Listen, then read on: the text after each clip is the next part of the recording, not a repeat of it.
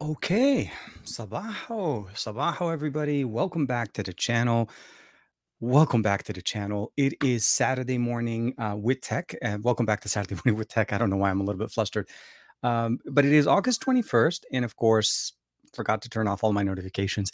August 31st, 2021, on this beautiful Saturday morning. It's still a little bit cool as far as the weather here in Southern California.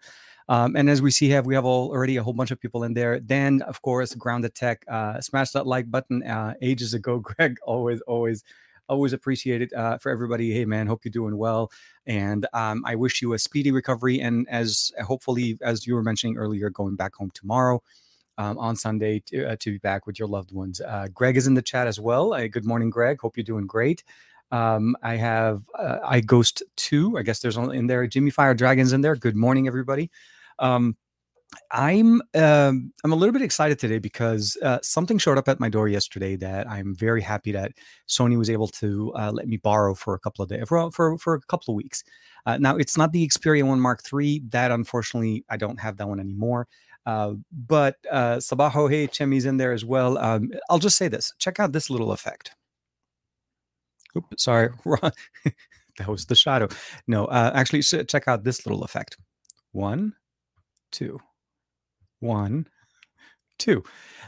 So what I'm talking about essentially is this nice little feature. It's not really a feature. They let me borrow the brand new Sony E10, the ZV E10. It's the successor to the ZV1 that we saw last year, and it's a camera that enables us not only to have a very small, very portable experience. But it also gives us the ability of actually having interchangeable lenses, which actually is by far one of the reasons I was very excited about this one. So what I mean by this is, let me see if I can share this with you guys real quick. When you're looking at this, I have two cameras right on top of each other, one filming under the other, and it's mostly because I want to actually use it in the live stream today, and that's that ever so slightly moved view, and you could see slight difference in experience. Obviously, we're still using Sony cameras, we're still using Sony lenses, so Sony glass all over the place. But this is actually not bad, considering that this is a $799 with the I guess with the kit lens. If you're able to pick that up with it, by comparison to obviously the Sony Alpha A7S III that I've been using, and that one's costing, I mean, camera alone is about $3,500, and then add in the lens close to about 4K. That's a lot more camera, obviously, but this has a lot of the same experiences. The flippy display, I'm able to see myself. I can actually use it as a webcam to the PC, although unfortunately, since I got it last night, I didn't have enough time to set that up. But I'm hoping to do that as well, hopefully for next Saturday's live stream. I have it with me till at least 2 weeks from yesterday. I see here Dominic Wan's in there. Hey, man, good morning. Hope you're doing well. G Gory 99. Do you like the Fujifilm color science or Sony's better? I've been more of a Sony science kind of. I started originally with Canon, went over to basically the GH5 series, and of course, then went back over to Sony as opposed to going back to Canon.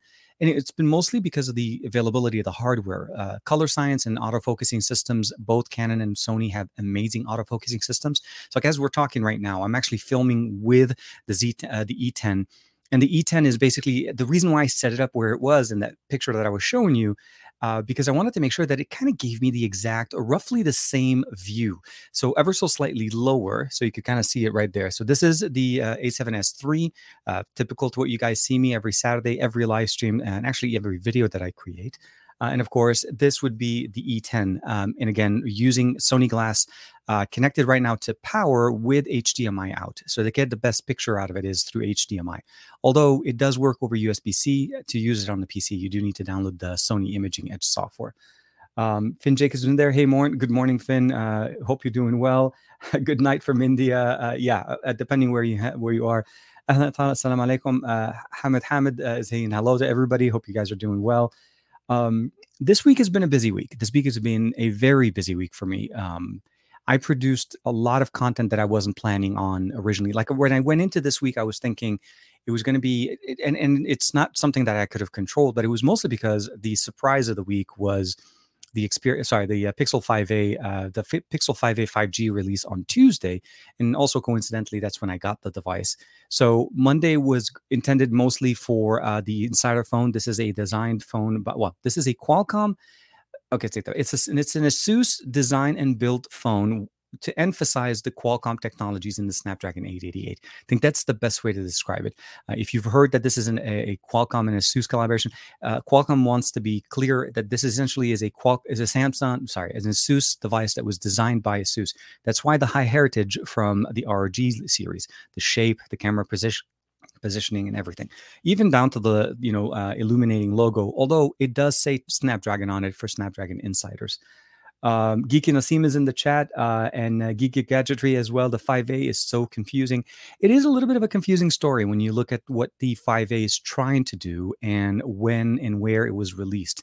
Like, obviously, Google's story this year is a little bit confusing in a sense as to, we are at the end of August today. Obviously, today the 21st. The Pixel 5a was released out of the blue almost at the end of August, in anticipation of what's coming up in the fall for the Pixel 6 and the Pixel 6 Pro. Now, we don't have a specific date for the launch date of those devices, but because it was so delayed after Google I/O, which is typically where we saw the Pixel 5a release last year, the 4a last year, and the 3a the year before. I really, or at least Juan and I on Thursday, were originally kind of thinking that it was going to be basically just a three different device launch event done at the same time. You have an entry level, probably big, little, standard 5A and 5A XL, and then you had the 6 and the 6 Pro.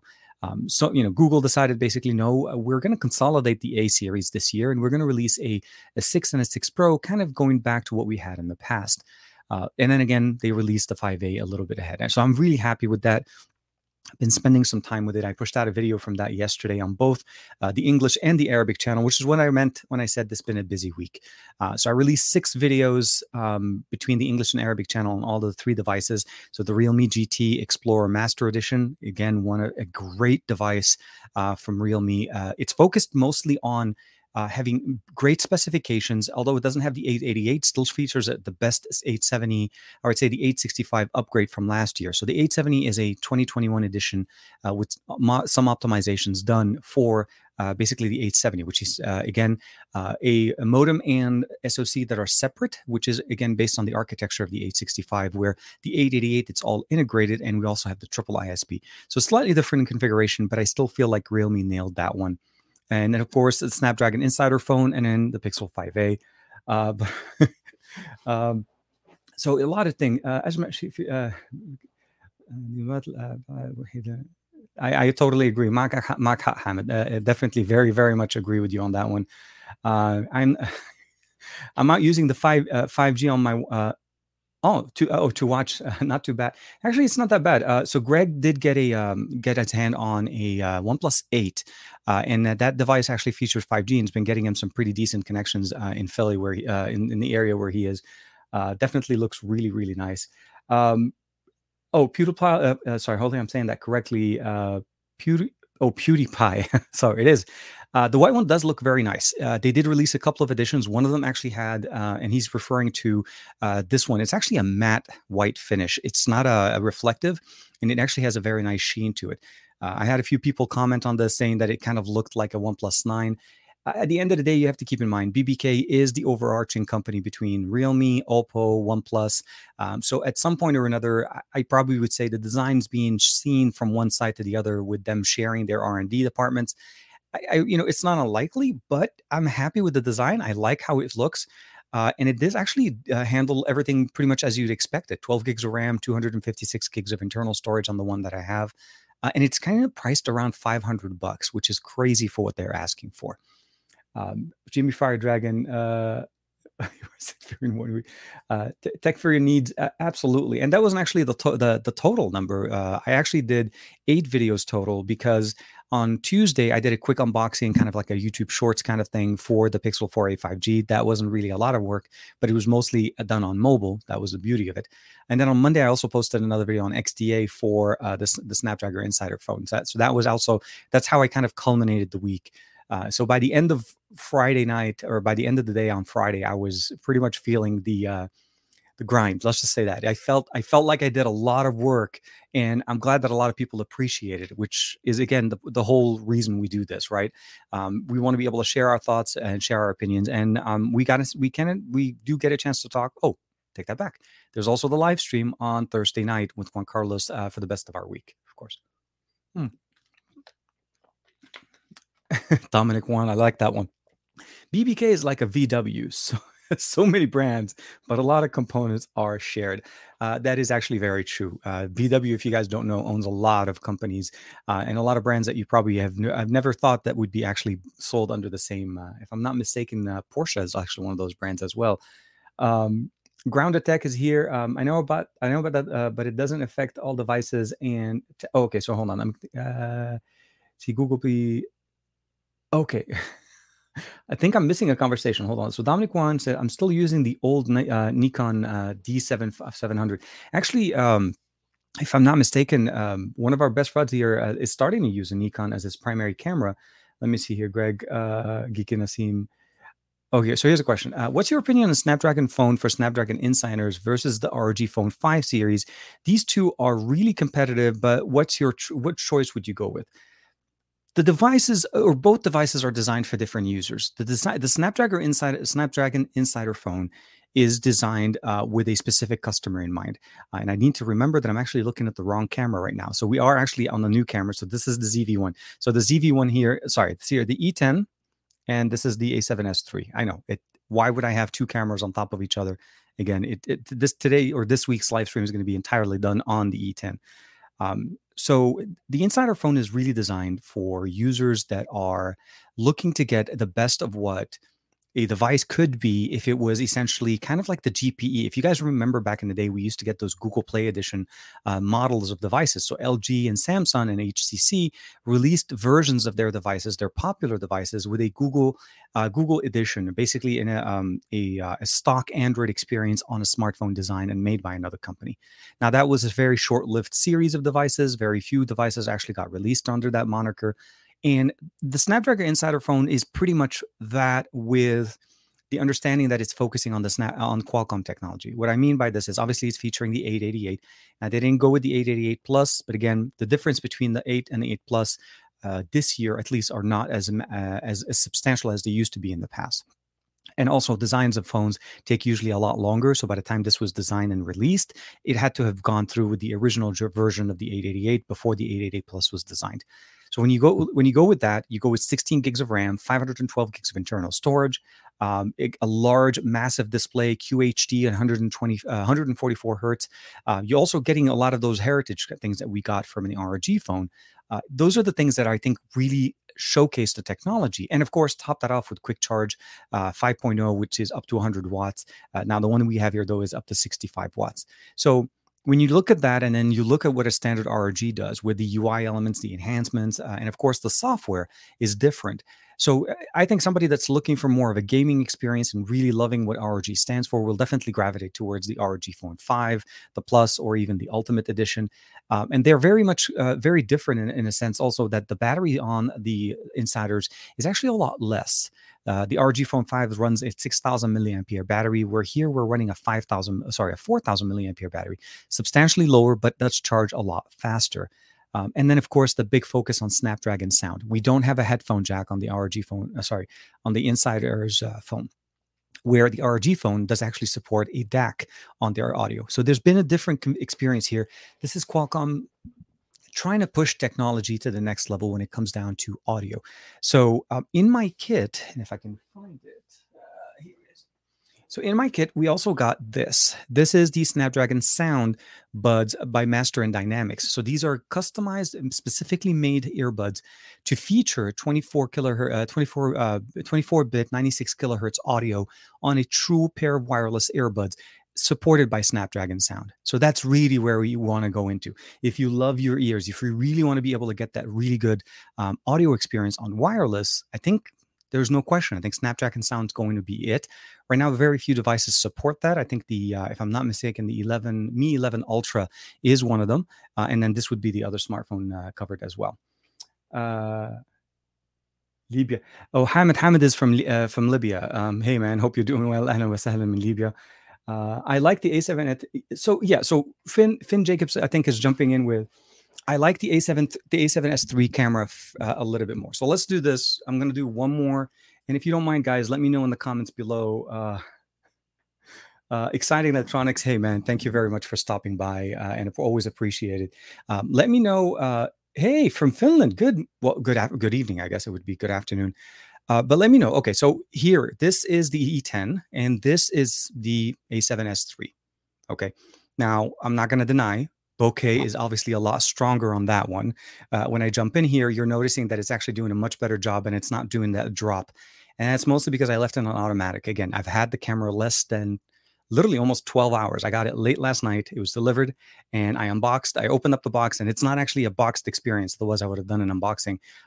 This was a rental. So as you can imagine, Sony lets us borrow those for a couple of days. So I have it for a couple of weeks. But it came with a couple of lenses. So I have the one here. I think it's a 35 to 80. It's a Sony lens. So that's one of the main benefits here. It's the ability of using that. And in theory, I could have switched from that lens or taken that lens that I have on my A7S III and put that on the E10. And that would have given me that look that you guys are appreciating a little bit more here. But of course, like I said, I'm excited for this a lot because of the form factor. It records 4K 30 frames per second. It has the flippy display, which I really like. It's not that folding up like the RX-7 100 Mark, the RX-7 100 Mark 7. I think that's the one I have also. But it also features a lot of good functionality. So we'll see. We have a couple of weeks to spend and have fun with this and do some content. And actually, again, we're producing content with it right now. Is that a kit lens on both? No. So I don't typically. So Dan's asking if I'm using kit lenses. I typically don't go with kit lenses on most of my cameras. If I'm buying a camera, I typically just buy the body, mostly because I have camera lenses already. The one I have on the A7S III is a Tamron. It's not an actual. It's not Sony. I could be wrong. Hold on. Let me double check. Yes, I want to say it's a Tamron. My mistake. When I said Sony glass before, I was mistaken. Yes, it is a Tamron lens on the Sony A7S III, where the E10 is running the Sony glass that I got with the rental, I guess, or I keep saying rental. Basically the loaner that I got for the next couple of weeks. The biggest difference is it's the bigger sensor. Of course, we're talking about a full frame sensor to a very small cropped sensor. So you're looking at it. There's going to be differences. This is intended to be more focus on everything. It's not really meant to have this level of focus. Like you could see me and I'm looking at myself mostly, and then you can see the background. And I feel like it keeps doing that syncing. So hold on, let me see here. No, autofocusing is actually very fast. Let's see here real quick. Boom. Right there, right there. It does have a little bit of seeking. Yes. So here, focus. Not that bad. Not bad at all. I mean, like I said, I kind of like it. It's initial flight, and like I said, mounting it very close to where I did. Where did Google come out with the Pixel 6 and then went back to the Pixel 5a? Okay, so Exciting Electronics is asking, why did Google come out with the Pixel 6 and then come back up to the 5a? So Google teased us with the Pixel 6 and 6 Pro, right? They said that they're coming this fall. They didn't really come out with them necessarily. They confirmed that the design is going to be what everybody's been leaking, and that it's coming this fall, which we always anticipated was when the new Pixel series will be released. The 5a was a little bit of a confusing story because it's been delayed quite a bit. It went from May to June to July, and we're almost at the end of August. And then it was released ever so surprisingly on a Tuesday, and which is typical, kind of like that's usually when they do their data, their software drops at the beginning of the month. Not that this was the software drop that they did for Pixel. The 5a was really the solution of where they wanted to provide an affordable Pixel in 2021. They've done it for the last couple of years. Now, for the last couple of years, they've been going with a big little approach with the ability of actually staggering them, right? So the 3a came 6 months or so after, 6 or 7 months or so after the Pixel 3 and the 3 XL came out. So it was separate, but you had 4 devices. You have 3 XL, the 3A, the 3A XL, and then you had the 3 and the 3 XL. So you had 4 devices roughly to cover the span from really inexpensive to high-end flagship experience. The Pixel 4 and 4 XL kind of had the same situation. We had the 4A, and then the 4A 5G came a little bit later at the same time as the Pixel 5 in 2020. So we also had that different situation, but they stuck to the plan, although we didn't go with the flagship experience in 2020.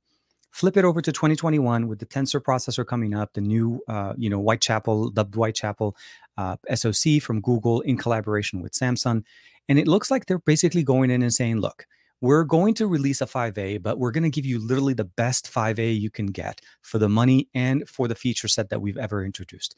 I'm talking about a 6.34-inch display, 1080p, 20:9 aspect ratio, stereo speakers, IP67 water and dust resistance. That again, that's something we had on the Pixel 5 last year. Now it's down to $450 with Google. And then, of course, you get the camera system, the 12-16 and the 8 camera mechanism, and of course, a computational photography, all of that done at a very reasonable price. And that's going to be for the somebody that's looking for a smartphone that can carry them and does everything that they need to the next level, but not for so much money. So for $450, that's what the 5A 5G is going to be. And I think it's a great offering for anybody looking at it. That doesn't mean it's going to compete with the 6 and the 6 Pro. It doesn't actually run the same processors. This is a Qualcomm-based 765G. So this is a mechanism for them to still cover the spectrum. Unfortunately, we're losing one size, which is typically the smaller of all of those. So yeah, for sure. Let me see here.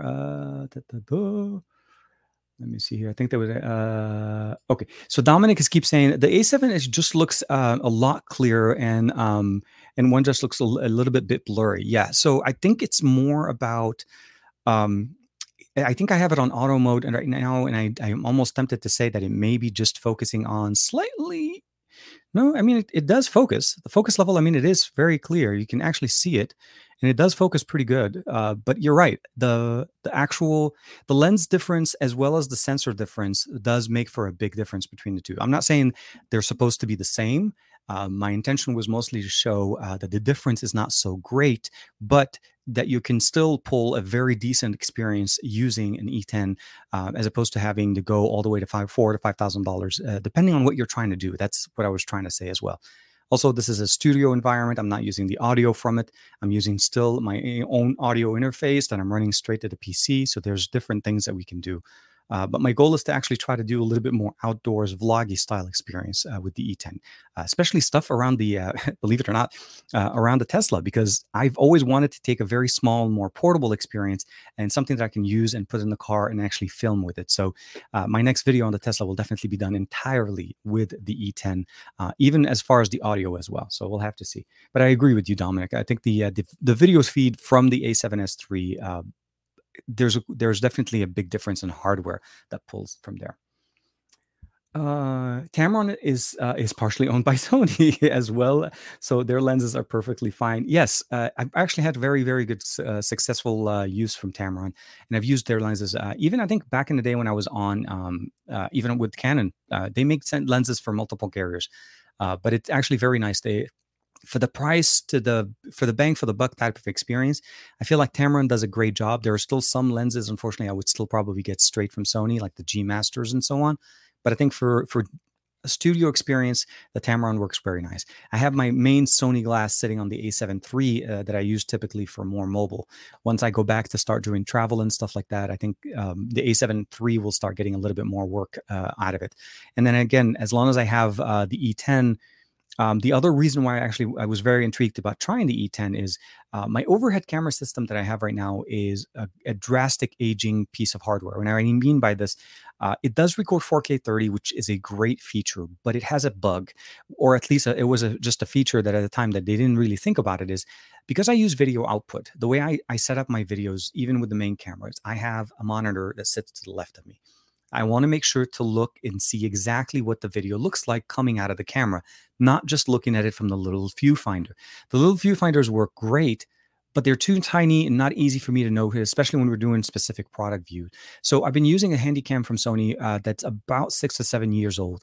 I cannot use video out if I want to jump over to 4K. So if I want to fully jump into the 4K 30, which I think I need to be at this point, especially now with the R3080 Ti that I've set up with DaVinci Resolve, there's no reason for render times to be an issue for me, or even editing content on my PC.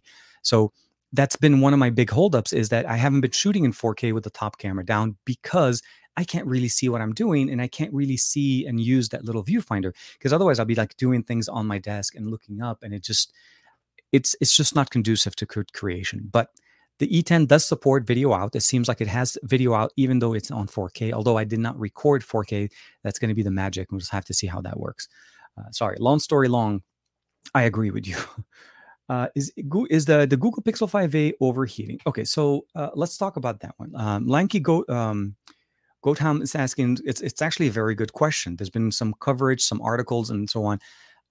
The Pixel 5a 5G is features the 765G, so it's running a mid-ranger processor. It has 6 gigs of RAM, 128 gigs of internal storage, and those are very similar to what we had last year with the 4A 5G. The reason why I'm saying this before answering this question is because I ran some tests on both of them. Now, to answer the question very quickly, any device under certain circumstances will overheat, depending on what you're doing and what you're doing to the system. The heating issues, or at least a lot of the comments have been coming up with the heating issues, have been relating to camera performance, meaning while using the camera to record 4K, 4K 30, and 4K 60. Keeping in mind that the system, or initially the 765G, initially when released last year, did not have 4K 60. That was added later when LG, as Juan was mentioning to us on Thursday, that LG basically was able to showcase that they could do it with the Velvet and the Wing. And those are things that we need to keep in mind. Those are technologies that we didn't really know at the time were going to happen. So now that we have it and we can record, I ran a couple of tests on my devices. So I ran a 4K 60 frames per second normal stabilization view video, and I wanted to see how long could I record a single clip of 4K 60 frames per second.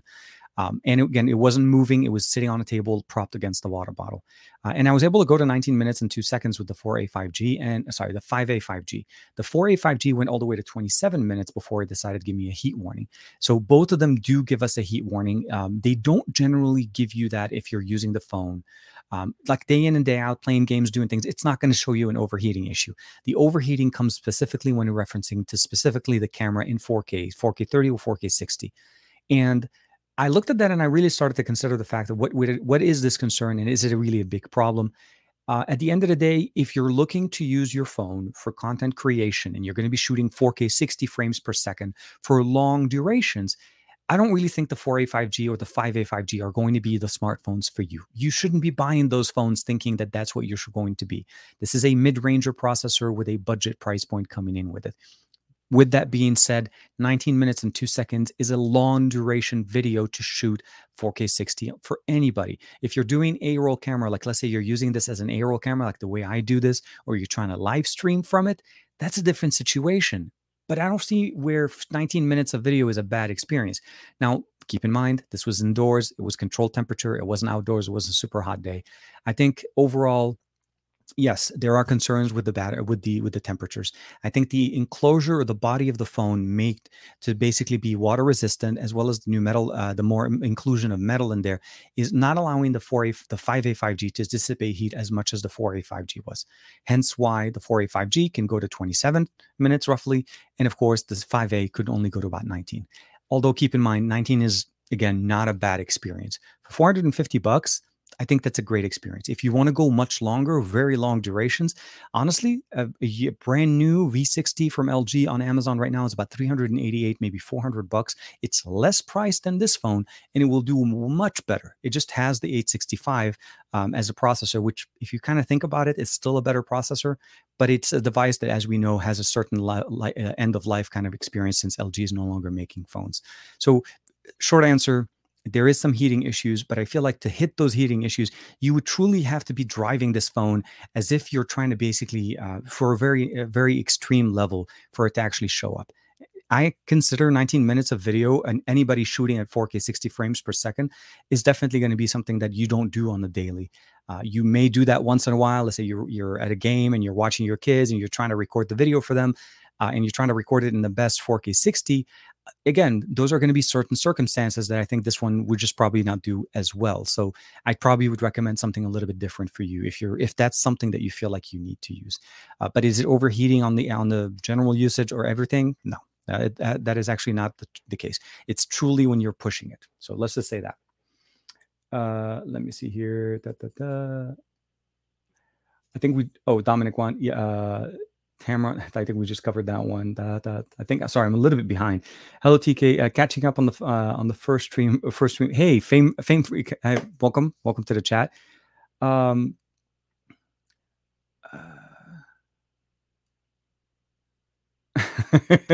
I love it. Haven't had any actual giveaways since the GT, and believe it or not, actually, the last device from the winners on the last one was just reshipped back. There was some shipping issues with with that winner, and we were finally able to get that device shipped out, or at least Realme finally shipped that out as well.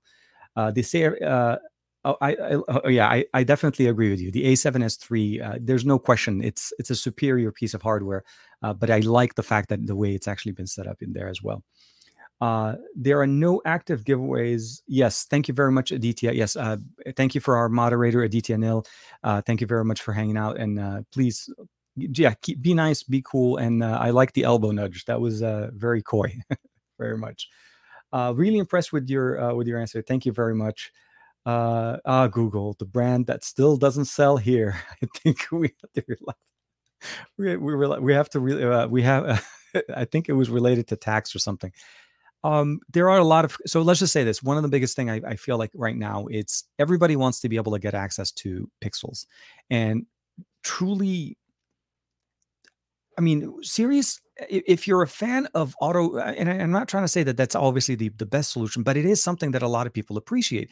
The ability of picking up a phone, double pressing the power button, and suddenly taking a picture and knowing that that picture is going to come out great is a very assuring feeling. And the evolution of the Google Cam that we have on Pixel smartphones have just come so much. The 4a 5G has all of the features we had last year. Now, it is technically missing a sensor, and I do want to apologize on that one. I'm going to go ahead and shut off the notification. I have too many phones sitting on my desk, and I need to make sure that we take out all of the notification sounds just to make sure that life is easy. It is featuring everything that we wanted out of the Pixels from before. So for sure, I totally understand with you. Jermaine is, Concept Creators, one of our favorite friends here. And I'm totally with you. I really wish Pixel was in many, many places. I have the same conversation with a lot of the Arabic videos that I produce with Pixels. They always are asking, when does it come? When can I get it? Or how is it going to be released? And India as well is one of the bigger markets that are trying to get it there as well. Let me see here. Okay, and I thought I turned it off, but apparently no. I turned on everything, I guess. Okay, let's turn on sound. I love notification. Oh, here it is. Yeah. Ding. Okay, we're gonna bring down, and we're gonna put you down now. Greg is in there. I think I'm 11:07. Oh wow. Okay, I'm about 20 minutes late on the comment, and of course it jumped all the way down here. I do want to see. Oh, here it is. All that tech. Thank you, all that tech. Appreciate it. Thank you very much for the super chat. I don't know what to say. Thank you very, very much. TK is 100% holding a 5A to the same standard as a flagship is silly. Absolutely, I'm with you. Also, people are having mixed results, as we don't know if it's systemic or not. Okay, you get a lot of phone for $450. So the reality, that's true. I think there was a couple of creators that did have this issue, but on the general, I mean, even with Juan Carlos and myself, when we tested our own versions, because this was sent to quite a few Team Pixel members, so it's not like it was just two people that got it, and those are the two people that had problems. I don't think necessarily it's systemic. I honestly could think that there is a high possibility that one of those two devices, at least, or maybe both, had hardware failure. In the past, when I first started testing out the Sony Xperia 1 Mark III, this is something obviously that I didn't necessarily put out in there because it was a failure or a hardware failure in there. But the first unit that Sony sent me had a lot of heating issues. It was an overheating issue. I could not shoot 4K 60. I could not shoot 4K 20. Anytime I tried using that, within minutes, literally like 2 minutes, the phone gives me a heat warning issue, and it just would not work. Then Sony sent me another unit itself, that my second pair worked perfectly fine. There was no issues. And so I really think to a certain point, there may be hardware concerns. The other thing I also want to mention is temperature wise, and obviously shooting in outdoors, there are obviously going to be some elements that are going to warm up and heat up your device. So the situation and everything going on right now, for the most part, seems like it's okay. And I'm hoping that this could be also fixed with a software update, maybe allowing the device to have a little bit higher thermal threshold before giving you that warning. That could also fix the issue and allow us to go as long as we were going with the Pixel 5, with the Pixel 4a from last year. But as you ended that comment right there, you get a lot of phone for $450, and that is true. They went with the right size and all of the features. They literally went with the best that they could give us, and again kept it for actually $50 less than last year's model, which is what they did last year with the Pixel 4a over the Pixel 3a. So they went for even cheaper on the price point. And again, thank you very much for the super chat, Pat. Exciting. I used the TracFone LG Journey. That's actually a very good one as well. Yes, definitely. Do you mind me making you a moderator? Okay, exciting electronics. If you don't mind, please. We kind of had the discussion last week. If you don't mind, this is something that it is. If you want to discuss some things with some people, please reach out directly to the person offline. It is not the right forum for that type of for that discussion. If you don't mind. Let me jump in here. Ryan B. Here.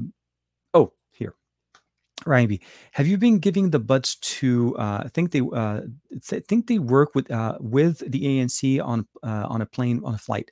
So I haven't had a chance to play with the buds 2. Mine come here in about a couple of days. So as soon as I get those, that'll be one of my first things to actually test out. Overall, the biggest thing that I've seen on the Buds 2 is the form factor. They are much lighter than what we've seen in the past, and it provides us with most of the experiences that you've seen with other Buds from Samsung.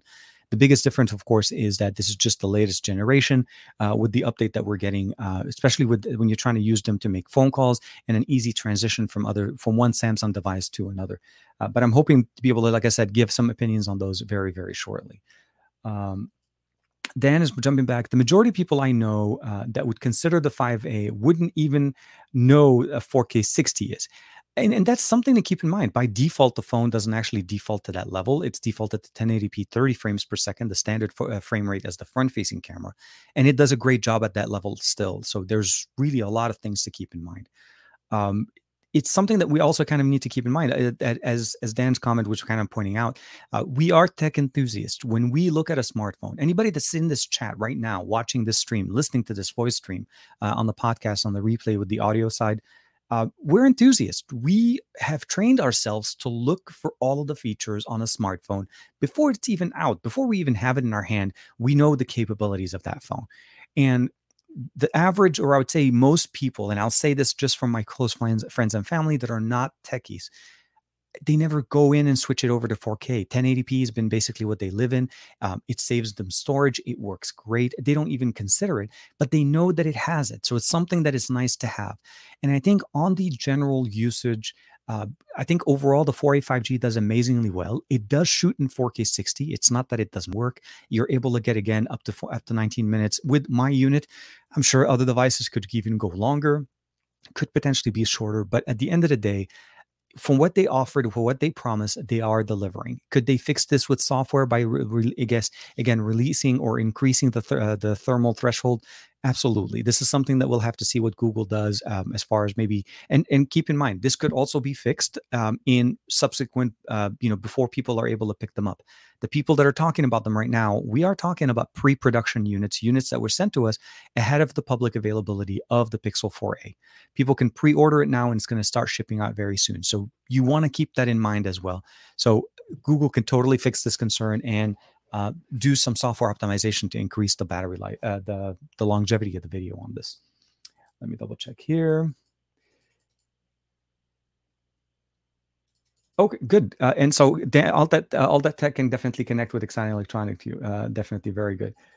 Let me see here. My opinion on why iPhone has no competition excluding Android. That's actually it's a very interesting question. And I know I say the word interesting all the time. So Apple has their own ecosystem. It's a very much, it's an ecosystem the same way Android is an ecosystem. And, Samsung's has tried over the years to create its own ecosystem. We had Windows Phone, we had Symbian Phone, we had other operating systems come up. We have now something similar, kind of like, Harmony OS, which is technically still based on Android. But at the end of the day, the competition right now, or at least I think just the process of elimination, if you think about it, what did people decide to buy? What did people put their money in? Android and iOS are the two ecosystems that people are willing to buy devices from. We haven't seen any other competitor that's able to step up to the level of those two ecosystems yet. There's also the mass adoption and, of course, availability. So you have to really consider those two. Can there be third options coming up in the near future? There's been rumors saying that there are some manufacturers or Chinese manufacturers are looking to create other other OSs to run on their devices for as basically like a backup. Harmony was supposed to be that. But then again, it was all released later on that it was based on Android. So at the end of the day, does it really make a difference, or is it just basically a difference, a branch of what with the development that's going on in there? But nothing's wrong with Android and iOS being competitors. It creates a good market for us. But yeah, I think it would definitely benefit having other OEMs or other operating systems competing there. But it's going to be competing with a big, very solid ecosystems between Android and iOS. Let me see here. I think maybe jumping here. Jimmy Fire Dragon. I think concept Jermaine's coming back to him. Okay, so Finn Jacobs is actually asking a question. Okay, I didn't know you can shoot continuous 4K 60 frames per second on a Pixel 5a. I thought there was a 5-minute limit on 4K 60. At least there was one on my 7 Pro. So OnePlus does have a time limit, and that's a little bit different as well. That a lot of people don't talk about as much. 4K 60 truly taxes your system. Okay. It's the same thing as kind of saying that I want to shoot 8K for the longest time. So when we are looking at the technologies and what we're using, there are certain systems that are designed to withstand or even live in an environment that have a lot of heat. I'll say this, and I'll say this very obviously. So both of the cameras that I'm using right now to talk to you guys, I know they're Sony cameras, but both of them have a high temperature warning option in the settings that if you don't monitor, will not last you for a long live stream. Like right now, if I didn't turn that feature off or turn it on to high setting on both those cameras, neither the A7S III or the E10 will allow me to go for the duration of the live stream comfortably. And it would have given me a heat temperature and it would have shut down. I think the first live stream I started using the A7S III, it did actually crash. And not only did it crash, but I had to switch over to the webcam on my PC to finish the live stream because I did not turn on the high level on the temperature sensor. And that's something to keep in mind. You're taxing your system. You are taxing it to an extreme. Now, I understand there's also the conversation or the discussion is like, well, if you offer a feature, you should offer it to work all the time. Otherwise, this is not a right you should not offer the feature. I agree with you. Totally makes sense. Sony's had this conversation set to them many, many times, year over year. And even though they've had limitations on time when you're recording at high frame rate, this is something that we've known and we've come to understand how Sony operates. Now, Sony mitigated that by giving us the option now in the system to allow us to accept that we are going to run it hotter. Now, keep two things in mind. I'm comfortable with it running hotter because A, I'm in the studio. B, I am in an air-conditioned studio right now that enables me to keep the temperature low. So even if the cameras definitely run warmer, they're still being cooled from an external airflow. So those are a couple of things that I want to mention. Being outdoors, and if say I'm sitting in 100 or 90 or 100 degrees temperature with any of those two cameras, I would not run them for this duration in the sun because I'm definitely at that point starting to damage hardware, melting hardware and causing damage into them. So there are things you want to consider when you're using your tech. Use them correctly. I'm trying to defend the conversation. There's, again, a conversation on both ends. Just understand what you're trying to get. If you're trying to buy a $450 phone, but drive it like a $1,000 phone, expect some hiccups. It's not designed to be a $1,000 phone. Again, it's not running an 888. It's running a 765G, technically a year-old processor. So I think just when you're making statements and say, look, I did reach a certain temperature limit, make sure you put those caveats in the conversation, and so that people can make a decision based on their needs. But as Finn was saying, he's like, I didn't even know this was an option. So it's something to keep in mind. And I totally appreciate, like I said, it's just when you're having a conversation like that, I would love for people to talk on both ends of the conversation, not necessarily just one end. And it kind of keeps the conversation going as well. Let me double check. In my opinion, okay, so Dominic Juan, I like this. He added himself. In my opinion, sorry, I'm not laughing at you, Dominic. It's more of the how you add it yourself with the my. Okay, in my opinion, I think Oh, I take that back. I think that there maybe is a person in the chat. Totally apologize about that problem. Sorry. I think the problem is the ecosystem. It's not easy for people to switch. If from one, it can't find the other favorites app as far as just for Windows and Mac OS as well. And I think we were talking about why is there no more ecosystem available, and it's a very hard conversation.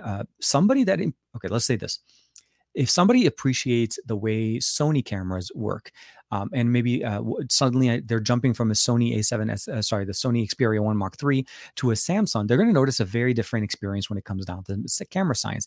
And this is very similar when we're talking about ecosystems. People that are used to using iOS devices are comfortable with them because, again, it's a familiarity. They're familiar with the system. I could not come to bring that out. And they go back to what they're comfortable, and they like the way the pictures come out, and everything kind of works out. And Apple is very much, I would say, basically an ecosystem that feeds off of itself. So you get the phone with the watch with the dock, the computer, the home kit. All of those things feed with each other, and they give you an experience. And I feel like once you've invested enough in that ecosystem, it's hard to switch. Windows Mobile had a very uphill battle to start with. They went through a few iterations. I mean, I started my mobile experience on Windows Mobile on smartphones on the MDA. It was running Windows 5.1 or 4.6 or 5.1. And that was my initial experience before even going on Android. It had a start menu. You click that, you can go into settings. It had a very much experience of Windows shrunken down and put on a mobile phone. And then I went over to Symbian, went over to BlackBerry OS, and then I went over to Android after that. And then I felt like Android was the system that I was comfortable with, mostly because of open source customization, the Android development, and so on, and just the ability of modifying and configuring the system to the way I wanted it. So there's absolutely a lot of things to be said on there as well. Always appreciated concept creator Jermaine, my friend, my buddy over from Europe. I don't own it, but I don't. But I don't like the Pixel 5a. Alltech told me I should. So it's okay. Just want it to be a publicity. I just want it to be publicly known. Okay. The Pixel 5a 5G is not for everybody. It's designed with a specific consumer in mind. And I think for that consumer, it fits the bill and it works perfectly. For us in the US, it's intended to be released as a mid-range processor, a budget for a smartphone that you can pick up from a carrier and not have to pay and not have to be on a massive installment plan. And you can probably pay it off pretty quickly. I know $450 is a lot of money. I'm not saying it's cheap, but it's comparing to what you're getting here from other generation from Pixels, there's definitely a lot to be said. And again, Jermaine, like I said, you want to use what works for you. You are a creator, you create content, and this may not be the right fit. Like I said, if your limitation of 4K 60 is a concern, go for a phone that can produce it. Jump to the next level. Go to a smartphone that can produce that content.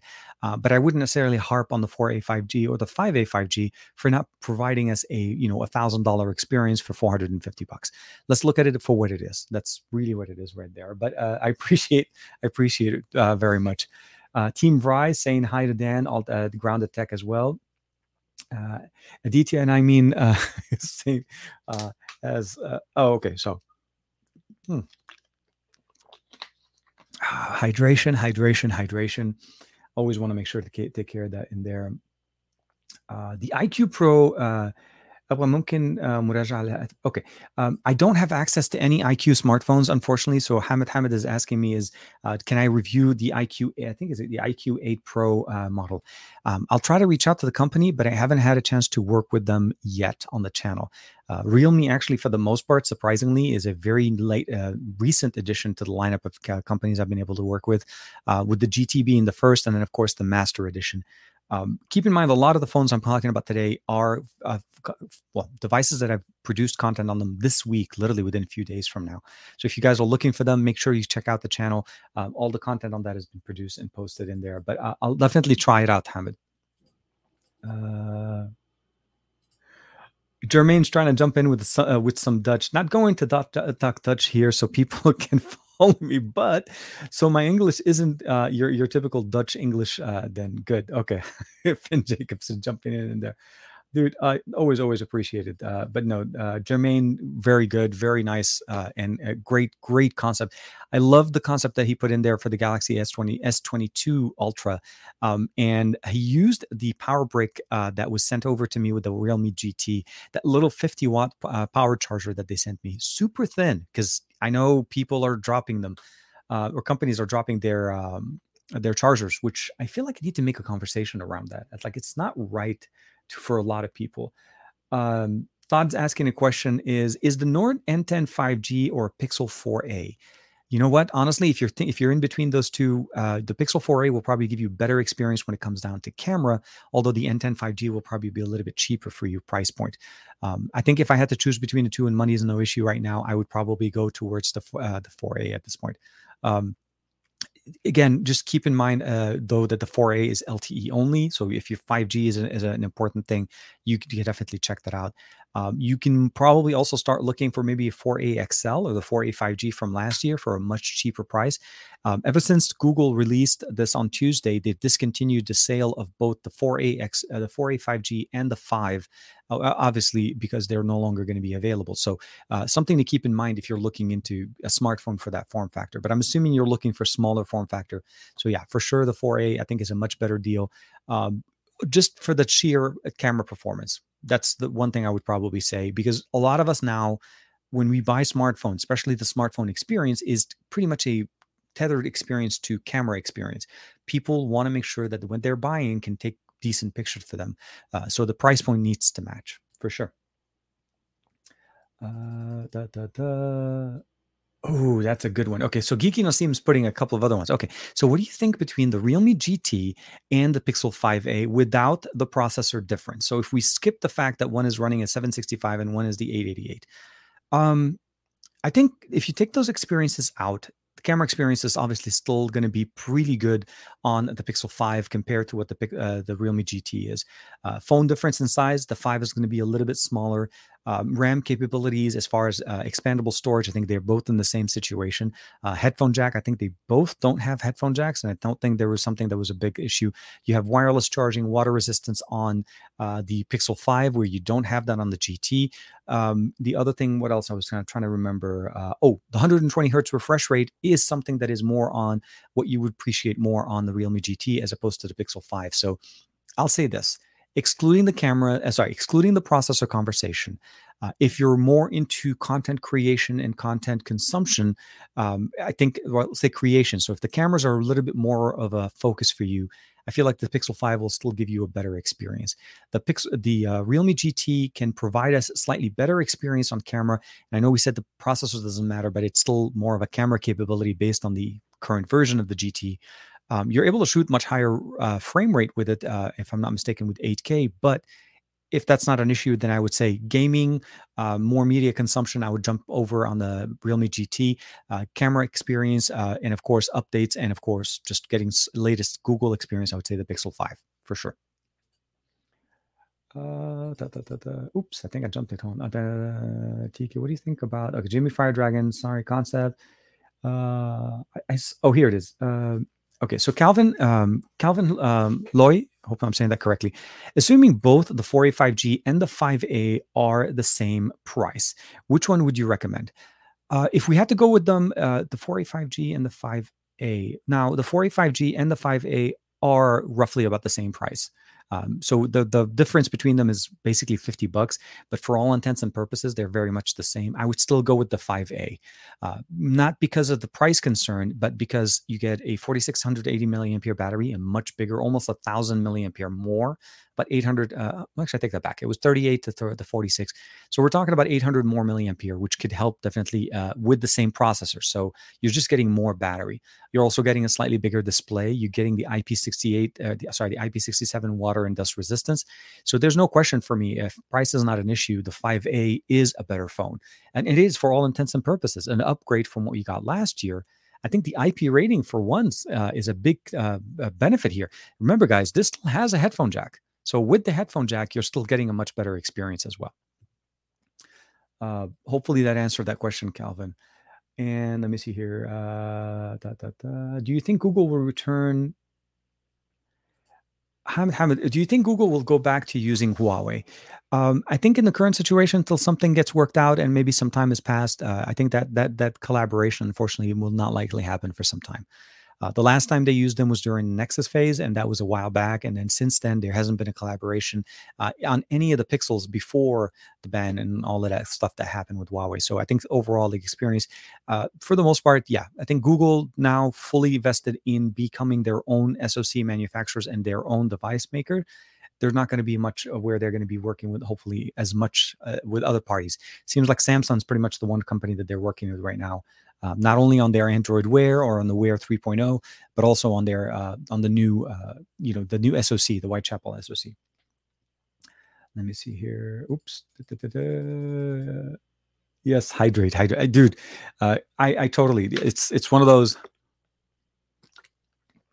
I forget. I get excited with the conversations because they're so dynamic, and it's definitely very, very nice. So let's jump in there real quick. Jimmy Fire Dragon had a quick question for us as well. What do you think about Google confirming that they will be removing the charger in the box with the Pixel 6 and 6 Pro, so that the 5A was officially the last device to include a charger? It's an 18-watt charger from Google. This is something that's been bothering me as time goes on, and as we check out more devices and we're seeing more devices. Don't get me wrong, the headphone jack was obviously also another issue that I dealt with, but at the end of the day, we also still have now devices. Again, insert Xperia device in here. Hey, ROG conversation is still in there as well. I think the charger in the box it's more of a usability function, right? It's the headphone jack is an extra feature because you get to listen to music with it, but some companies have basically gone the route of including USB-C charger, headphones. So you're not necessarily missing out on that. Taking the charger out of the box, out of $1,000 plus smartphone, and I'm not talking about Google right now specifically, but I'm just saying in general, Samsung, Apple, and all of this started with Apple, and using the conversation of we're trying to be more ecologically friendly. We're trying to be more eco-friendly. I take the conversation, and I totally agree with the fact that we need to be more responsible for our ecological waste, especially e-waste. And the fact of the matter is, I am not going to deny the fact that I have a lot of chargers, but I am not your average user. I have access, and thankfully, I'm able to basically check out a lot of devices, and I typically will have chargers around.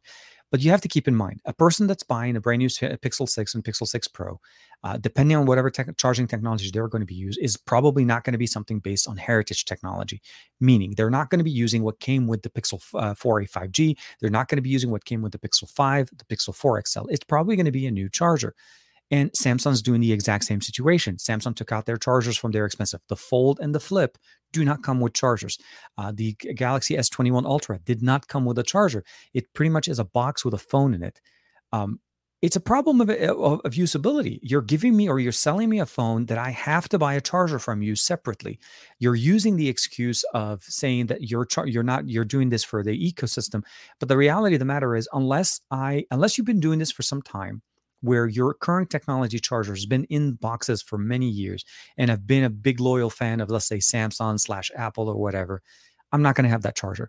The new charger that comes with the new iPhones is a USB-C charger. Most people that have all of these extra chargers are not USB-C chargers because that wasn't a thing. iPad users had that. Samsung is exactly in the same situation. Now, they did use the same tech from last year, but they dropped the speed of the charging port to 25 watt. It's something that really kind of irks me that Realme can include a charger in the box. Oppo, OnePlus, insert any other manufacturers. They are including chargers in the box. Now, if you want to be more, I would say, basically mindful of the ecological impact of having chargers in there, I totally agree that you should have the option of not including it. Meaning, Xiaomi did this when they first released the Mi 11 at the beginning of the year. In China, they'd included the option, or at least when you were buying the phone, you had the ability of selecting a model of the phone with and or without the charger. That was something you as a buyer, and there was no extra charge to include the charger. That's something that we should have and should give people the opportunity to do so. I think, yes, it creates an extra SKU because now they're having to carry boxes that include and one that don't. You could just have chargers available as part of a combo, meaning still have that extra box, but for people that don't want it, don't include it. or do exactly what Jermaine did with the concept. Use slimmer chargers, things that can still fit in the box, so you can fit more phones in shipping containers, as opposed to having to basically lose space because of the charger in the box. And I feel like it's really, that's where the conversation. So long story short, or long story long, as Juan Carlos would say, selling a phone with a fast with advertised super fast charging speeds, insert XYZ, 100 watts, 120 watts, 65 watt, 50 watts, all of those things require a charger. And if I have to buy a separate charger just to be able to use that feature that you're telling me that is included in my phone, you're doing yourself a disservice. You're creating an issue for consumers that now have to pay whatever the price is. Again, the Fold is $1,799, does not include a charger. But again, if I don't have the 25-watt charger, I would have had to go pay another 35 to 40 bucks. Um, some people will say, well, if you pre-ordered, you can get credits, you can get the charger for free. Yes, I agree with you. Pre-orders is a very short window of time. The reality is when people buy the phone later from a retail store, they're paying extra and they're not saving the environment, because now you're buying a charger in a box that comes separate from the original box. So now you have two boxes that you're having to charge. They're having to ship another container of boxes that contains chargers alone, and then still ship phones without chargers. So you're really, it's like you're going for the frontier experience for airline. You get the really cheap experience price, and everything you want is extra. I don't like that. I don't like piecemealing an experience to a smartphone. If you feature a very fast charger or if you talk about your fast charging at the launch event, you better have the charger in the box to give me that experience when I pay $1,700, when I pay $1,000. It makes no sense to have make me go buy a charger. And the reality at this point, it's Spigen, Anker, and all other companies that make, or in Zero Lemon that make chargers, that's where they're going to benefit. That's really what they're doing. They're offloading that tech. Okay, so here, this is a good question. Actually, hold on. Antonio says actually is Realme GT or Master Edition variant. I would say probably if you're looking for, that's a good question actually. The GT is still technically the best spec one between all the different versions that you're looking for. And if you're looking for one specifically with that orange and black stripe, that GT, the racing experience, I think the GT still wins. The Master Edition is slightly. Think of them as this. The Master Edition is intended to give you more options to pick from. Now, one of them obviously is running the Snapdragon 870. The other one was running a Dimensity chipset. So you're looking at a slightly different experience as well. So I would say tailor it to the experience that you're looking for. The GT by far is, I think, the more unique looking, although not the biggest phone. It's actually smaller than the like the Explorer edition for sure. So it really kind of bends into what you're looking for. They're all going to give you a really good experience. They're running the same UI, Realme 2.0, on top of Android 11. So those are some of the new features. Although I also will say that the Master Edition should be supporting PC Connect that the GT does not support, the standard GT edition. So hopefully that helped. Vaibhav, hopefully I'm saying that correctly, and I do apologize if I did not. He's asking did you try the OnePlus Nord 2? Yes, I am trying the OnePlus Nord 2. I'm trying to, I finally have some time to spend on this, and I'm actually going to be doing some content for that next week. By far, I feel like one of the interesting approaches to OnePlus Nords, it's a different experience, and I do want to say I noticed that the display behind me turned off. It's a different experience of what we're used to seeing before. This is the first collaboration between ColorOS and OnePlus and Oxygen OS as far as the co-development of the software here. We've seen documents as well as articles talking about the fact that Oxygen OS is becoming more of a skin on top of ColorOS, and it's not a bad experience. It truly is a very good speed. I mean, ColorOS is very nice. It's what has been what they went through with ColorOS 11, and then hopefully what will happen with ColorOS 12, if that's what they end up going with the name. They're definitely not losing anything by doing so. All they're doing is they're benefiting from the support team, as well as the ability, hopefully, to push out more updates and sooner. But yes, I like it, and it's a very good phone. If you're able to get one, the Nord 2 is very, very a very good concept. Well, not concept, a very good phone to get. The Dimensity 1200 AI was specifically designed for this device between MediaTek and OnePlus, and it's been running like a champ. It's literally somewhere between, let's say, like an 855 and 865 experience when you get usually from a Qualcomm chipset. Let me see here real quick. Oops. Let me see. I think I missed something.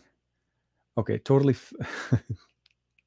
It doesn't help the environment at all. No, and that so yeah, it is a very it's a very weird conversation to have, and to see them stand up and say that. Now, sorry, so that kind of takes me back to how do I feel about Google removing it?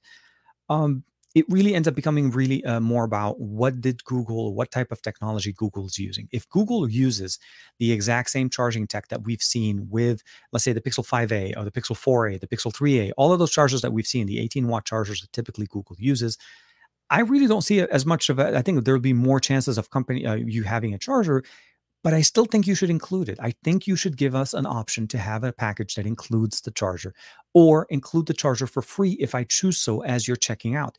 Meaning, let's say I'm ordering the Pixel 6 or 6 Pro, put in the price, insert price tag. Again, we don't have the pricing yet, but let's say the price is $800. As I'm going through the checkout, it says, "Would you like a charger? Would you like a charger for this device?"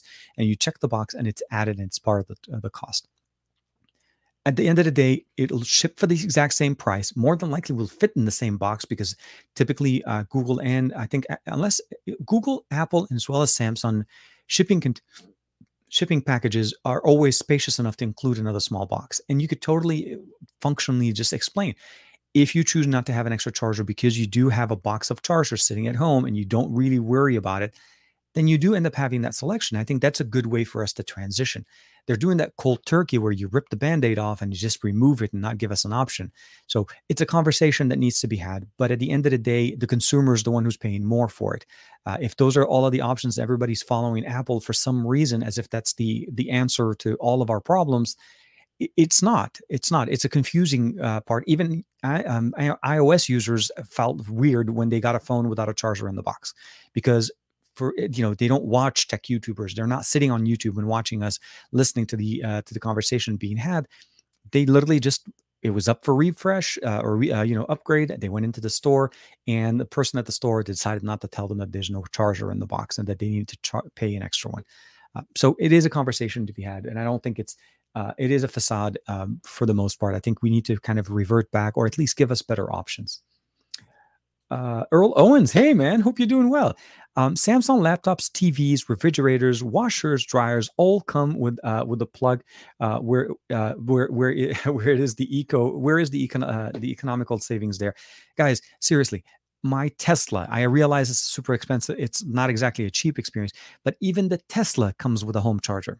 And that's included. It's inside of the car. It's a slow charger. I can't call it a fast charger, but it is a charger that if I ever do need to charge my car at home, it does add up to 5 miles an hour. And I could put it overnight and maybe get another 50, 60 miles. If I'm doing like light driving in town, realistically, that charger actually can do the job, and you don't even have to buy extra chargers. So those are things you have to kind of understand. It's not the right move because you're doing it for the wrong reason. It truly is asking us to pay more for a charger, or buy a charger from another company. I think that's probably what this is going to end up being. And it's going to force the technology that every company keeps using as their standard charging tech to become more unified. Now, maybe that's going to be a solution. That could be a good silver lining for us to all have similar technologies across devices, and we don't really need to worry about chargers. Like, one brick will work with everything. I think that was one of the biggest surprises with the OnePlus 9 Pro this year. The charger that they released with it, the 65-watt charger, is actually a PD 40-watt charger. So you're able to use that to charge up your Samsung devices, your Pixel devices, without having to switch devices. So I can plug the same cable, the same brick to a OnePlus 9 Pro, to the S20 Ultra, S21 Ultra, as well as the Pixel 5, and still charge fast on all three of these devices. So maybe that's a better solution. We'll have to see there. Oh man, dude, definitely. Aditya with the beautiful comment here. Thank you very much, folks. If you are enjoying the stream, do hit that like button. Help the video and the channel perform better and feed the algorithm gods. Not that I want to copy Philip DeFranco, but yes, hit that like button, smash that bell so that you can feed the algorithm gods and get it. Hopefully, get the coverage that we're hoping to get, and reach more people, of course, and grow our family here on the channel.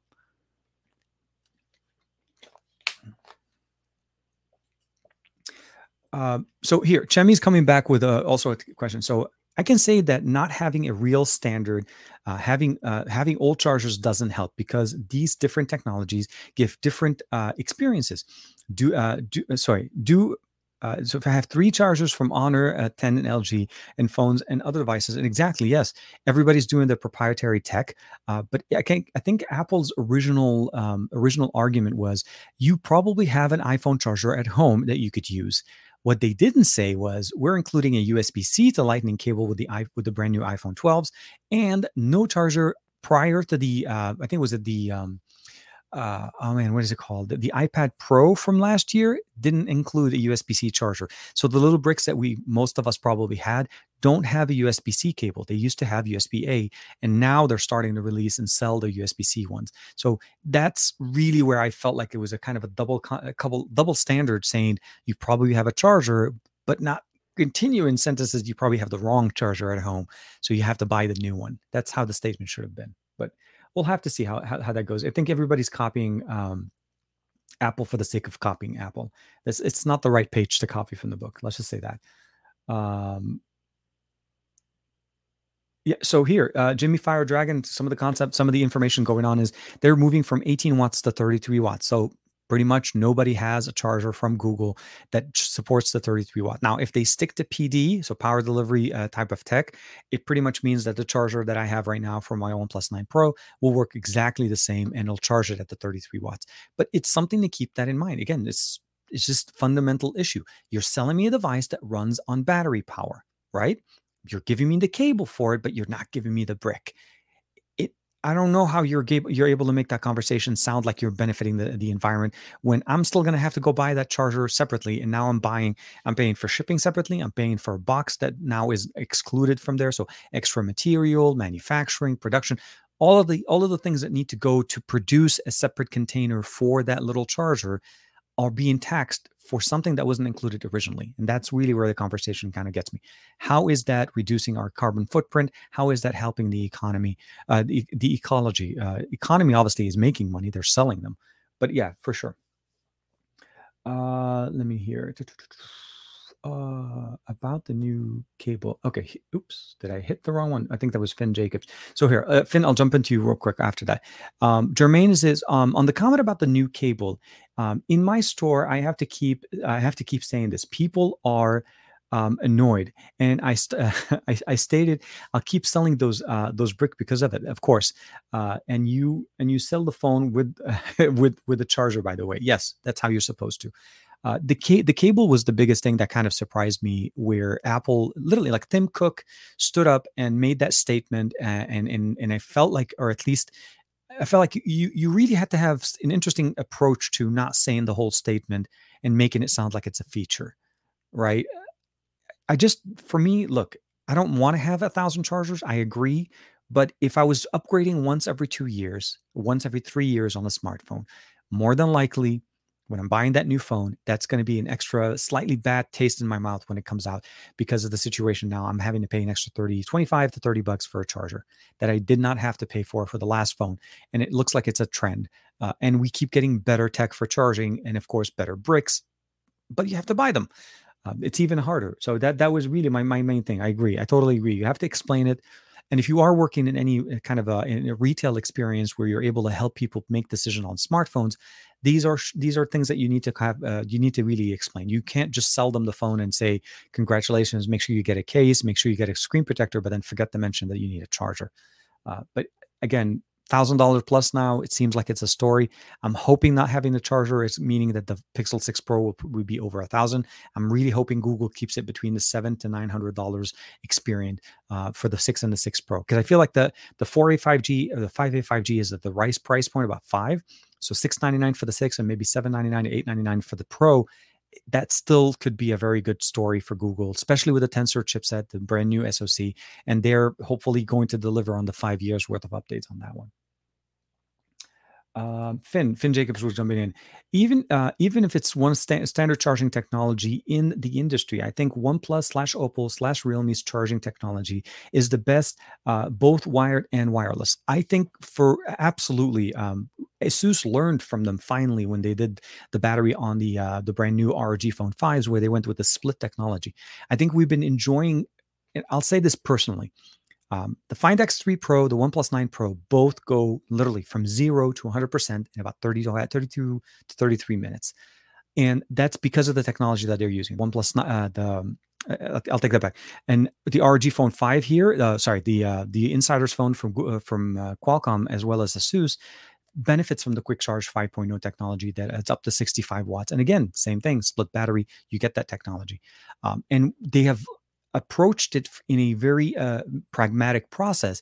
You're charging two smaller batteries at a very fast pace, but you're not really taxing the system the same way. And it makes it so that it is very nice to have. And if you are talking about wireless, again, 50 watts on the 9 Pro, 30 watts on the Find X3 Pro, those are things that now become more reliable. You're out, you're about, you charge your phone when you need it, and you go and you just do the job. So I agree. I think it's very, very nice. Real quick break for hydration.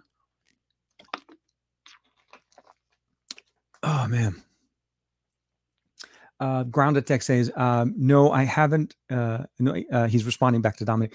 Not sure if I'm having as well. Well, so he just wanted to try to see. Oh, okay. We'll see. Hopefully, yeah. Dan from Grounded Tech has been in recovery for the last few days, so we're all wishing him well.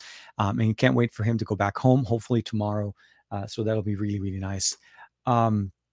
Ankit's asking a quick question. Which one should we choose between the Realme GT, the Snapdragon 888, and the GT Explorer Edition with the Snapdragon 870 if we want a decent camera and decent processor? Will the Snapdragon 870 be enough for all the work? Absolutely.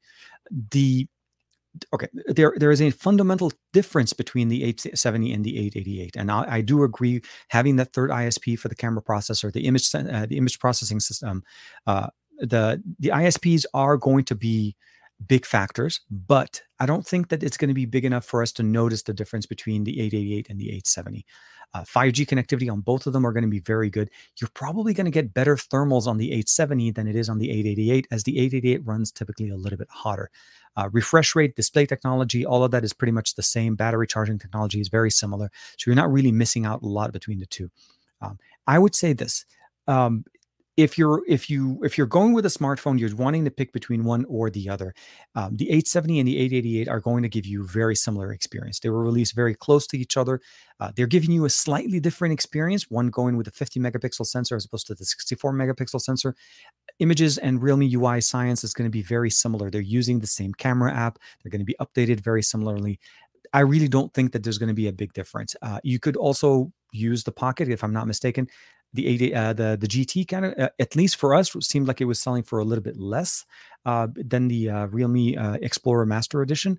But then you get some of those extra benefits there. I think the cameras are very decent on both.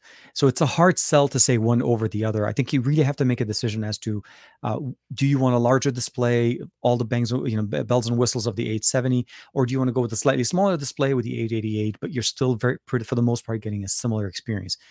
Again, remember, this is a Realme GT, so the experience still has a coarse message.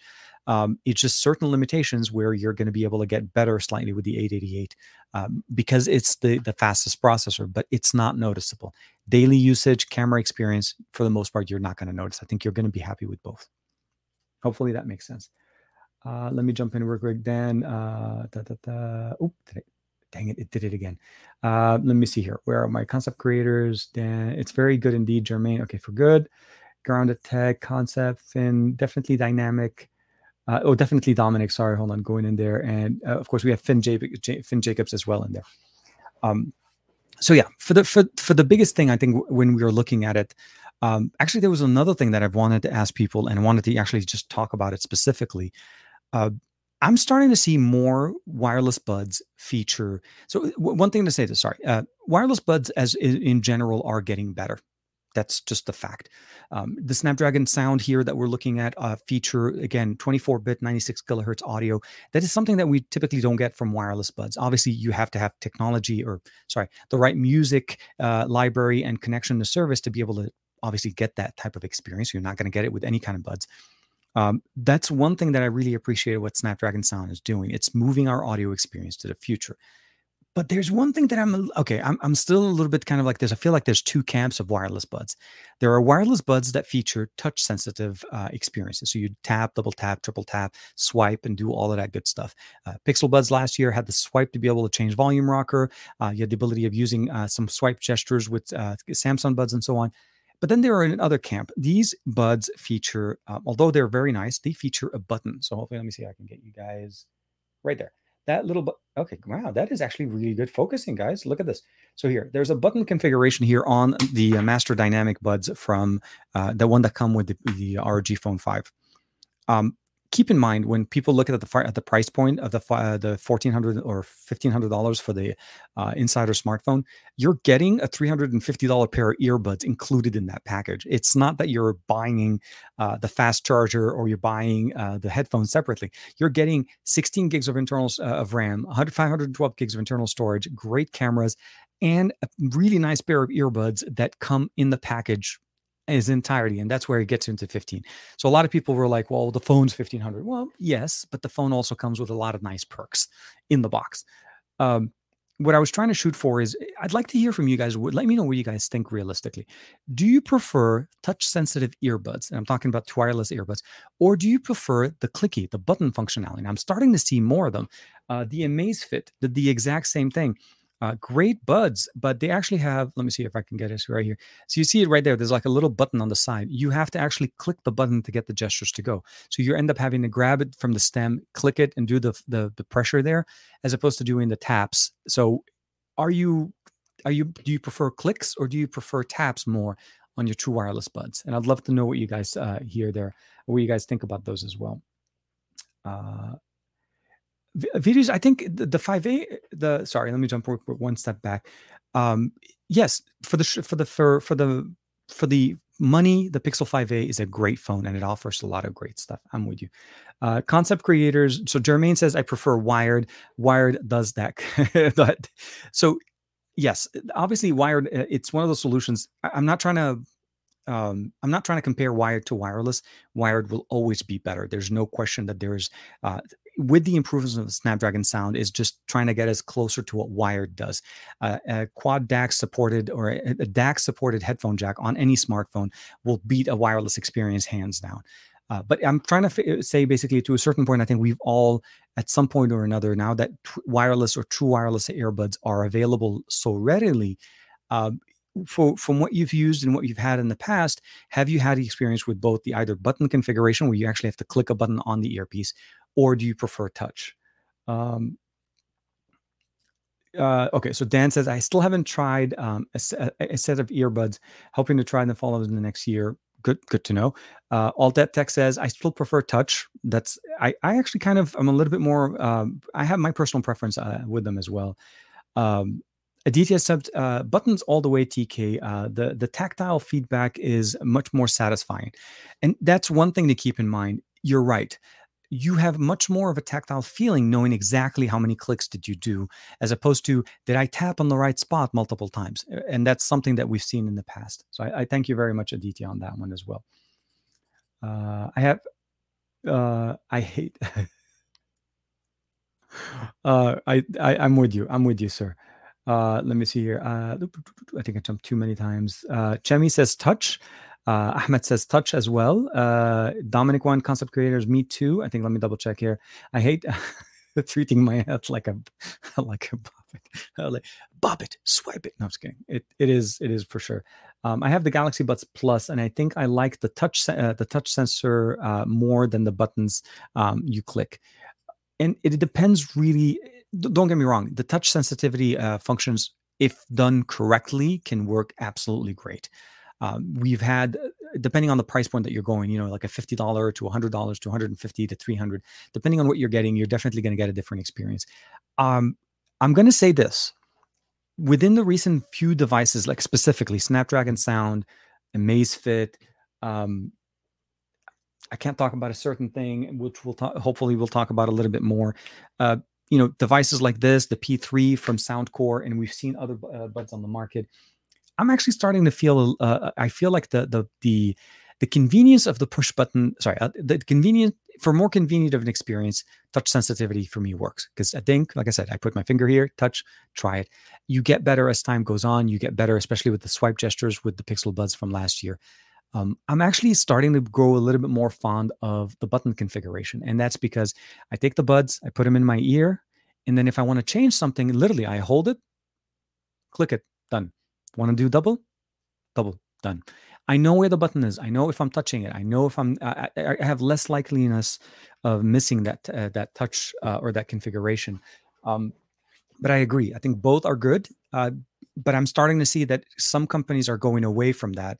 Again, Master Dynamics, $300 pair of buds that you can pick up directly. They're going with buttons. Amazfit, about $150 pair of buds. Again, going with buttons. So there may be a slight change in the market coming up soon. And I think it's more about consistency and better experience. Maybe because they just couldn't put in a good enough sensor at the time. But I feel like, again, it depends on what you're getting. Let me see here. Earl Owens, I like the touch ones better. I'm totally with you on that one. I haven't been using button ones yet, honestly. So hard to say what I prefer. It was a big change for me. The big thing that I think first hit me when I started using the Amazfits one, because I was using them, as you guys know, and we were on the trip and we did the live streams from when we were out and about. It was the fact that I knew when I was clicking it, I felt the click, I hear the click. There's a part of that is a satisfying knowing of what I just did. Now I don't like having, and I'll say this realistically, come out also, I don't like having this and then having to do 1, 2, 3. You know what I mean? Like you're doing do as opposed to doing. I feel like this is easier. But I know on these that I've made the click and I feel it and I hear it in my ear because it's so close to your ear. It doesn't actually make a sound through the earbuds. It's actually just the fact of clicking the button so close to your ears. So we'll have to see. Of course, we have also bone conduction options that use touch sensitivity as opposed to clicking. So there's also those. But I was always wondering, like I felt like it was a solution, or it's an option being pushed more, and I wasn't sure it was because users just didn't like the touch or they prefer the buttons. So we'll have to see. Finn, sorry, I kept putting buds in my ear and I was activating my phone. Finn here's, even if I prefer touch sensor, control my music mostly through the smartwatch. It's easier, even as you know. Actually, that's a very true statement. You're right. If you use smartwatches like Android Wear, Apple Watch, anything that uses Bluetooth connectivity and gives you control over your music player. Yeah, I definitely tend to go back to my smartwatch. So this is the TicWatch 3 Pro. You can raise the volume, skip track, go backtrack. You can look at the library. There's a lot more to do. It's like a mini player to control. But with the clicks and the buttons, I was mostly referring to because we don't have the ability of gesturing, or at least using the OK command to launch. Not every pair of buds allows you. I think the Pixel Buds A series, as well as the Pixel Buds from last year, and I think Sony allows you to have that as an on or hotwire turn on. Others require you to do the tap and hold, or the press and hold, or triple tap, depending on what you want to do.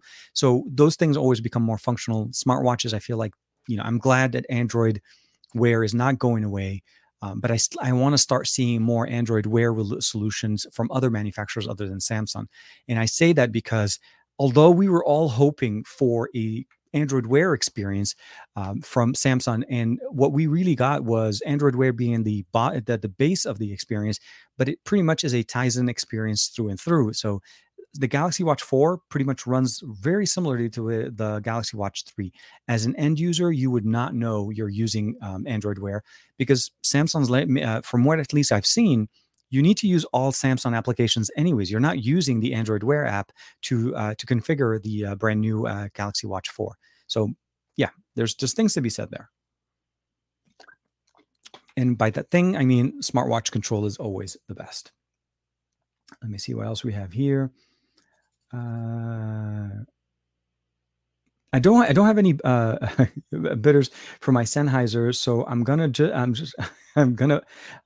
bust them out soon, very very much. Simon says no. I think you were. I didn't think. Okay, so I didn't catch it. If I do get a chance to catch it on Twitter, I'll definitely retweet that for you. So hopefully we can get you somebody to pick those guys up from you. David jumped back here. I have not been able to get used to buds. They just feel like they are going to fall out of my ears, and the sound quality isn't as good as earbud or headphones at this point. I agree. Audio quality, there's no question. A Helm Bolt will definitely, with a decent pair of earbuds, wired earbuds, are definitely going to be better than anything else that you can potentially even get when it comes to wireless. I'll say that in-ear experiences or in-ear technology when it comes to true wireless is facing a certain problem. The problem is most manufacturers release or sell you a wireless earbuds with three tips, right? You have the standard, the small, and then the large. But believe it or not, not everybody can actually use those steps, even though that these are the more common, the more popular options. So there is still some challenges. Wireless earbuds or wireless headphones, I feel like do perform a little bit better. Like the Q35s from Soundcore, they were great sounding headphones.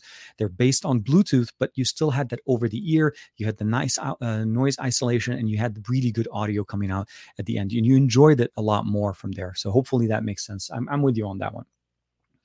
The Momentum True Wireless 2, for sure. Yes, definitely. Previous comment, Aditya. Chifi makes many Bluetooth adapters as well. There are options that you're able to use where you plug in an adapter through a 3.5 millimeter headphone jack and convert that over to Bluetooth. But there's still some fidelity concerns, especially where the audio source is coming. So for sure. I have them on Facebook Marketplace. Part of me wants to keep them as well, as I got them for half price. Yeah, for sure. But I would probably I don't know if you have it on. Just do me a favor and hit me up on Twitter. If you just posted there, I'll definitely give you a reshare there for sure. NJ saying, "Hey, how you doing? Hope you're doing well." So with that being said, I think we're kind of reaching that certain magic moment, I would say. So this is the time where probably, if you guys haven't seen that yet, we'd like to go ahead and do the TKception. This is something that we do on the live stream that is a somewhat of a unique visual effect, but the point is obviously it helps us to kind of recap what's been going on and what we talked about on the stream.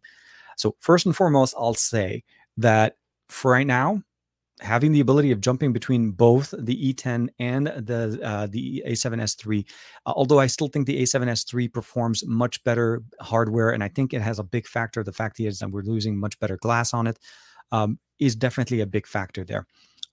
Video out and for an hour and a half consistently running on the E10, no problem at all. I'm running power on via USB-C, and then of course using the micro HDMI, Sony's micro HDMI cable to get video out, and it seems like it's a champ. It truly is a champ. So if you're thinking about starting and you want to use something, just keep in mind this is very much what you could expect in a controlled environment, obviously. So this could definitely change outside. But with that being said, please drop me those TKception comments as you're seeing right there. Geeky Nassim kicked us off on the right path. But this week has been an interesting week. It was a very busy week from production, a lot of content coming up. We're hitting a lot of maybe a second wave of 2021 with devices, and we're starting to see more phones coming in. I'm hoping to focus a little bit more also on content. I have a surprise video coming up on Monday for you guys that talks about something that we covered during this live stream today. So that's one of the reasons why I kind of brought up the subjects today as we were covering them. But with that being said, I want to say thank you very much to everybody for hanging out with us. The Pixel 4a 5G, an amazing device for $450 that will definitely meet and exceed your expectations if you're looking for a budget smartphone in 2021. The Realme GT Master Explorer Edition, again, although it's not running the 888, I still feel like it's a very compelling offering from Realme, an approach to smartphones using the best of what we got in 2020 with the updated version for 2021 and providing us great experiences, great camera experiences, a solid performer when it comes down to overall. Just again, the 870 is no slouch. And then rounding us off at the end, the Snapdragon Insider smartphone. Now, I didn't do a full deep dive camera experience on this. There's an update that Qualcomm mentioned to me, and they said that that's going to be coming up closer to public release, meaning by the time people are able to actually start getting their units, that software update is going to be pushed. That's going to actually improve the camera experience much better. So I held off on my camera experience on that so that I will share that with you guys, hopefully when that comes up in beginning of September. And of course, some updates, of course, on the Snapdragon Sound that I'd love to be able to cover for you guys. The E10 will definitely put some more content on that and maybe do some impression video on it next week with a full review in about a couple of weeks after that. But I'm so far, seriously, for the small size that this thing is offering, it really makes for a compelling story saying that, if you want to go for something like this as opposed to the RX-7 100, because I don't think those are being made as much as far as I know. I don't think there's any new ones. But let's go ahead and switch over to our TKception. Let me go ahead and bring it over on this side. Let me see here. I think I want to say Geeky Nassim got us. Yep. The Geeky Nassim got us first. So we're going to go share. We're going to go screen, and we're going to go boom. And Now, yeah, right there. Thank you very much to Geek and Asim. Appreciate it, everybody. Hashtag TKception. Simon says Hypno, as always. Thank you very much. Team Pixel. Rest in peace, OnlyFans. I didn't even want to touch that one with a 10-foot pole. Yeah, the conversation there is definitely very interesting going on and developing, of course. Aditya, as always. Dominic Juan, thank you very much. Chemi Torres, TK mi amigo. Gracias, canal. TKception, TK Bay, Dan, Grounded Tech, welcome back. Can't wait to see you back on just kicking it and having fun and playing video games. Remember, Battleground, you and I, we're going to definitely play some games. And Mr. Aditya Neil, the Benedict Cumberbatch of our channel, the big man, the moderator, TKception, TKR Bay, Super Saiyan Bay, as always, Goku for the win. TK triple camera setup, it pretty much. And of course, TK Tesla Bay. I've been working on a video for accessories on the Tesla for some time. I installed a swivel display, so now my display in the Tesla swivels to me as well as the passenger. So we have a much more personal and better experience on that. So I can't wait to share with you guys how that works. Earl Owens, TKception, TK Pixel, and of course the Pixel 5a 5G. Bringing power bricks back. That's what we need to do. We need to bring those and make sure to include those. Finn Jacobs, thank you very much. TKception, Sabaho. Simon says Hypno. TK got the Snapdragon Insider. For sure. It actually is a very nice phone. From a personal experience in using it for the last couple of weeks, I couldn't share with anybody that I had it with me. I took it with me on my trip to San Francisco and when we were in Oakland, and honestly, it was a pleasure shooting 8K. I was seriously wanting to shoot 8K everything. I didn't even want to touch the 4K at that point, but it was a lot of fun for sure.